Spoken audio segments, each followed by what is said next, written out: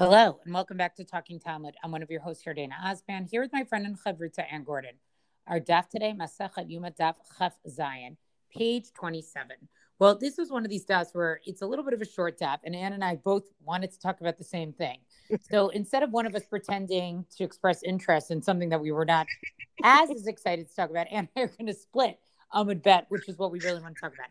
Amud Aleph gets into this interesting thing about the hefshed and the nituach, sort of the flaying and dismembering of the animal, and that actually can be done by a zar, can be done by a non-Kohen. And there's a lot of back and forth about what is the biblical source for that. And they go through a bunch of different psukim to sort of prove that. But now we're going to get to the issue of a zar and the sidur etzim, the arranging of the wood on top of the mizbeach. Amar Rabbi Yassi, Amar Rabbi Yochanan. So Rabbi Yassi said in the name of Rabbi Yochanan, Zar shesider eta ma'archa, right? So a non-Kohen who arranges this word of the pyre, chayav, he's actually liable for death. All right, ketzad hu otzeh, what should he do? Porka, he should disassemble it, v'chozer v'sodra, and then he rearranges it. Now, anybody who reads this right away understands how weird this is because it looks like the way it's written, ketzad hu otzeh, what should he do? Refers to the zar, that the zar, the non-Kohen, should now just disassemble and reassemble. Now, the Gemara basically understands this, right? My anahile, right? What good does this do for him? In other words, why are you saying that the non-Kohen, who should not have bothered to ordered or place this wood to begin with, why would they sort of like rearrange it again and then somehow it magically is okay? Ela porka zar. Rather, what Rabbi Yochanan is saying is, the zar, the non-Kohen, disassembles it, the sodra Kohen, and the Kohen comes and he comes and arranges. So you're sort of like v'chozer v'sodra. You're missing a word in that part of Rabbi Yochanan's statement. Again, it's pretty obvious, but I think what this speaks to is sort of how a lot of the tradition is written in shorthand, and sometimes these are the little pieces that are missing that need to sort of be explored or thought about later. Matkif la Rabbi Zera. So Rabbi Zera objects to this, right? So it objects to what Rabbi Yochanan says, and he says, but do you ever find that there's a service, shekshera balayla, which is performed at night, upsula bizarre, but yet is invalid when a non-Kohen does it? So we know that most of the avoda basically takes place during the day. And so what Rabbi Zera is saying there is that things that were done at night, they're just like not as an important part of the avoda. And therefore the Torah wouldn't be so specific that it has to be performed by a Kohen. So since this arrangement of the wood is a service that was done at night, right? The Torah doesn't really specify that it only has to be done with a Kohen. Why would Rabbi Yochanan rule that it's not allowed for a non-Kohen to do it? So the Gemara basically is going to dismiss Rabbi Yochanan's assumption here and say below, right? How do we say that just because it's a avoda that's done at night, that we wouldn't say it's invalid if it was done by a non-Kohen? V'harei evarim ufrad darim. Right? We know that the service of burning the limbs and the fat also takes place at night, and that has to be done by a Kohen. So the Gemara explains, Sof avoda diyamamahi. That burning of the limbs and the fat is really the end of the daytime avoda. So it may get done at night, but it's a continuation of what happens during the day. Therefore, it is more significant, and therefore a non-Kohen, azar, is not allowed to do it. Then the Gemara goes on, Varei Truman Hadashim. But what about the separating of the ash from the Mizbeach? We also know that is done at night. And we also know that also can't be done by a non-Kohen. So that's really considered to be the beginning of the daytime avoda. So it's almost like the wood sort of has its own separate category. It's not part of the day at all. It's really kind of in the netherland of avoda by being at the night. The Amar Rabbi Asi, Amar Rabbi Yochanan, right? So now they're going to give they're going to say, wait, sorry, I skipped here already. Right? It says that it's really part of the daytime service. And then the Gemara goes on to say, right, the Rabbi Yossi says the name of Rabbi Yochanan. We saw this before. They're just proving this, right? That if a Kohen sanctified his hands, right, before daybreak, like it was still dark out, in preparation for Truman Adeshen, right? He doesn't have to wash his hands again in the morning, because he did it at the beginning of the day's service, right? So even though it technically isn't during the day, the Truman Hadeshen, But the fact that he washed his hands before the Truma Hadashen, he doesn't have to wash his hands again. And we saw this passage appear before. So now that we have sort of, not,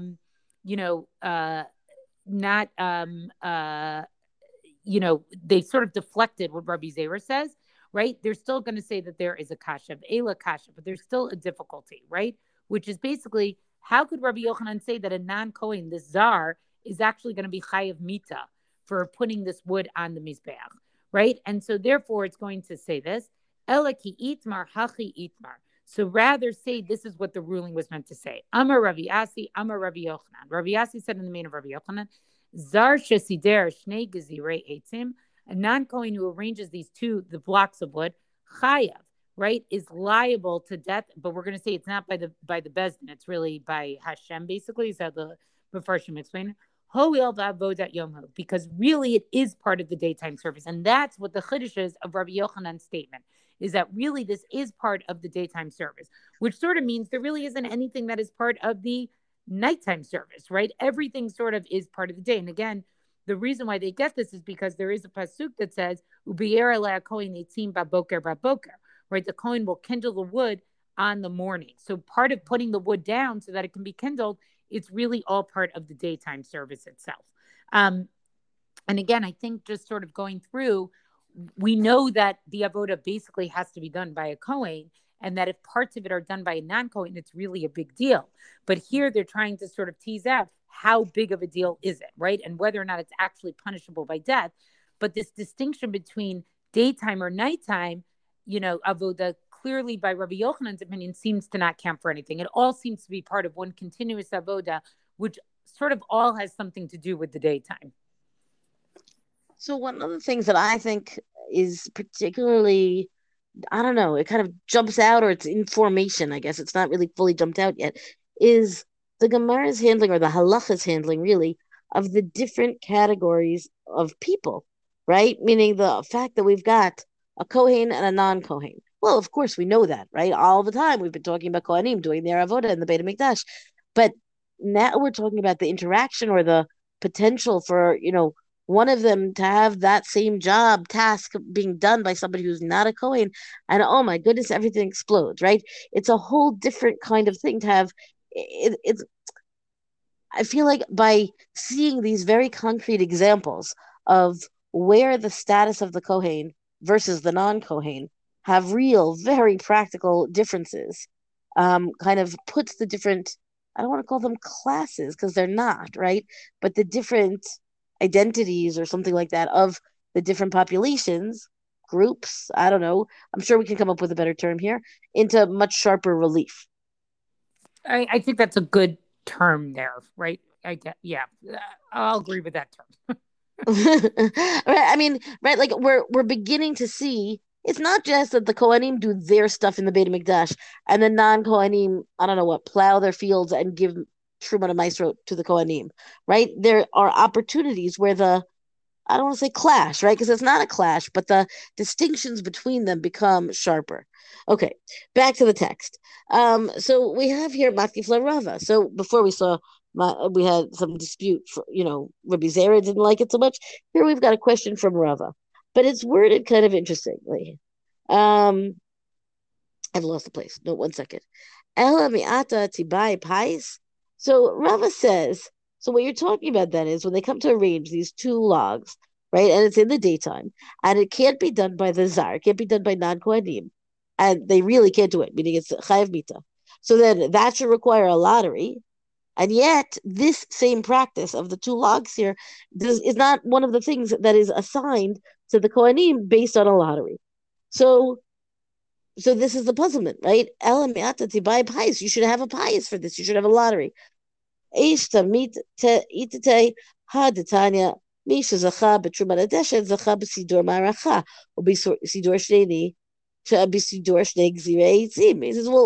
it doesn't need its own lottery. It's already, assigned to the person who who won the lottery of Trumat Hadeshen in the beginning from the morning. And so that same person is going to set up the wood and deal with the two logs. So that seems a fairly reasonable answer to Rava, and a little bit surprising that Rava himself is not already there with it. Lememra, so the Gemara goes on to say, Lememra avodat yom by pais, avodat laila lo by pais. So the Gemara says, are you saying, right? Is that to say that the work of the daytime requires that lottery, meaning from the Truma Hadeshen on throughout the day, and the work of the night, the avodah of the night, does not require a lottery? The hare averim uftarim, meaning we have the burning of the limbs and the fats on the mizbech in the night, and that was assigned through a lottery. So this distinction does not seem to really be holding up. Sof avodah diamamahi v'harei truman adeshin mishum masa shahaya. So this is really the end of the lottery situation is the truman adeshin. It's not that it's the beginning of the day; it's the end of the day because it's dealing with the fat and the limbs that have burned on the mizbech overnight, and they've left ashes. So it's the new day, but it's dealing with the yesterday's korbanot, right? So then, in which case, if you're going to say that you don't need it in the night, then maybe the Truman Hadeshen task does not need a lottery because really it's connected to the night. So at the end of the day, they say, no, maybe that's true, but we instituted a lottery for the Truman Hadeshen in the morning anyway. And this is like a very subtle, careful, pointed comment. Mishum Maseshaya, because of a thing that happened. Wink, wink, nudge, nudge. We all know that thing that happened. That thing that happened that was, a fight and a broken bone. And then the next thing that happened was a knife fight, meaning all of this becomes streamlined once they begin the lotteries. So then the Gemara asks further. Lameimra davadat yom, v'shizazar chayav aleh mita, by pais. So then 1 second.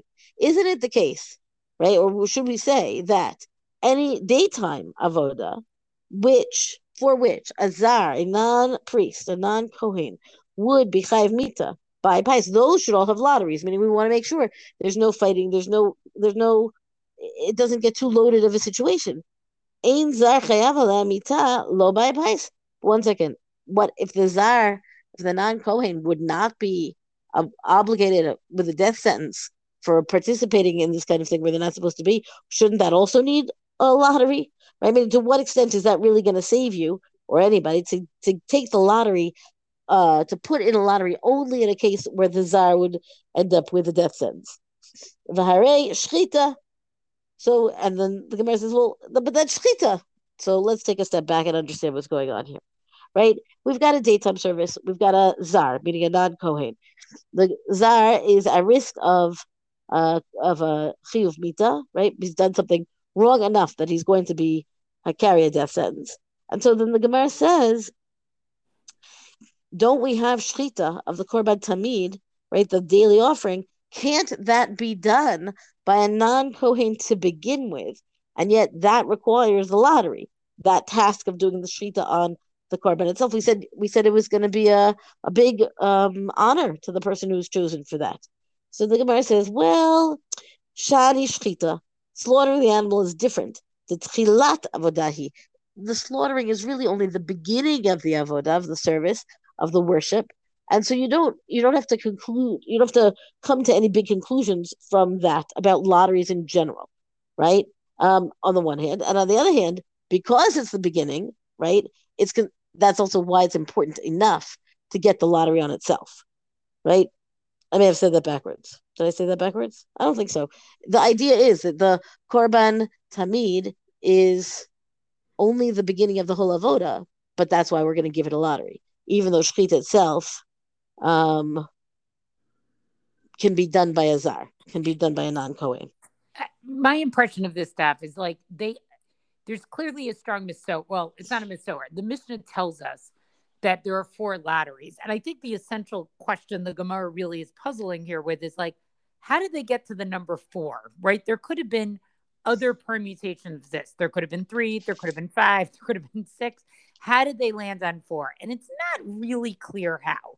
I don't think there's like a good internal logical explanation for it. They're trying to come up with one, but I think there's something about it that's a little puzzling. We're missing a piece of the puzzle that we don't totally get. How did 4 really come about? I wonder, I don't mean this is heresy, but I wonder if it had just happened because that's the way it happened, right? Like, okay, we've taken care of the Truman Hadeshen, What else do we need a lottery for? The shechita of the tamid. Okay, there we go. Right? And then they carry on their day. And then what happens? And then we get to the third Mishnah, right? And there's more tasks to happen now. Maybe we need another lottery here, right? So I agree with you. I think that's true. But for a law system that usually, and up until now, even just the temple service, everything is so well laid out. There's something about this that seems bizarrely haphazard and doesn't really fit with anything else that we've seen. So you understand why they're puzzled by it. Oh yes, and I agree with you. That's why I say I don't want to say anything heretical, but I wonder if it wasn't as organized in its I don't think its inception. I think it wasn't, and that's why they're like struggling with it a little bit to figure it out afterwards. So well laid out, except for this. Right. So that makes sense.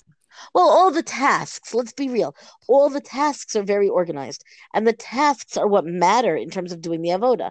The lottery of getting to determine which particular person is going to be doing what is to make the whole thing function more smoothly. But it's not actually the avoda itself. It's not really the worship of the, right? Each task is there even if they fought it out. Fighting it as a bad plan. But the task of the korban will be done. Right. That I would agree with. And I think that's, so it's the stuff around the avoda that seems haphazard, but we know the avoda itself isn't. Well, that's our DAF discussion for the day. Rank us, review us on all major podcasts. Thank you to Rabbanit Michelle Farber for hosting us on the Hadran website. Let us know what you thought about this DAF on our Talking Talmud Facebook page. And until tomorrow, go and learn.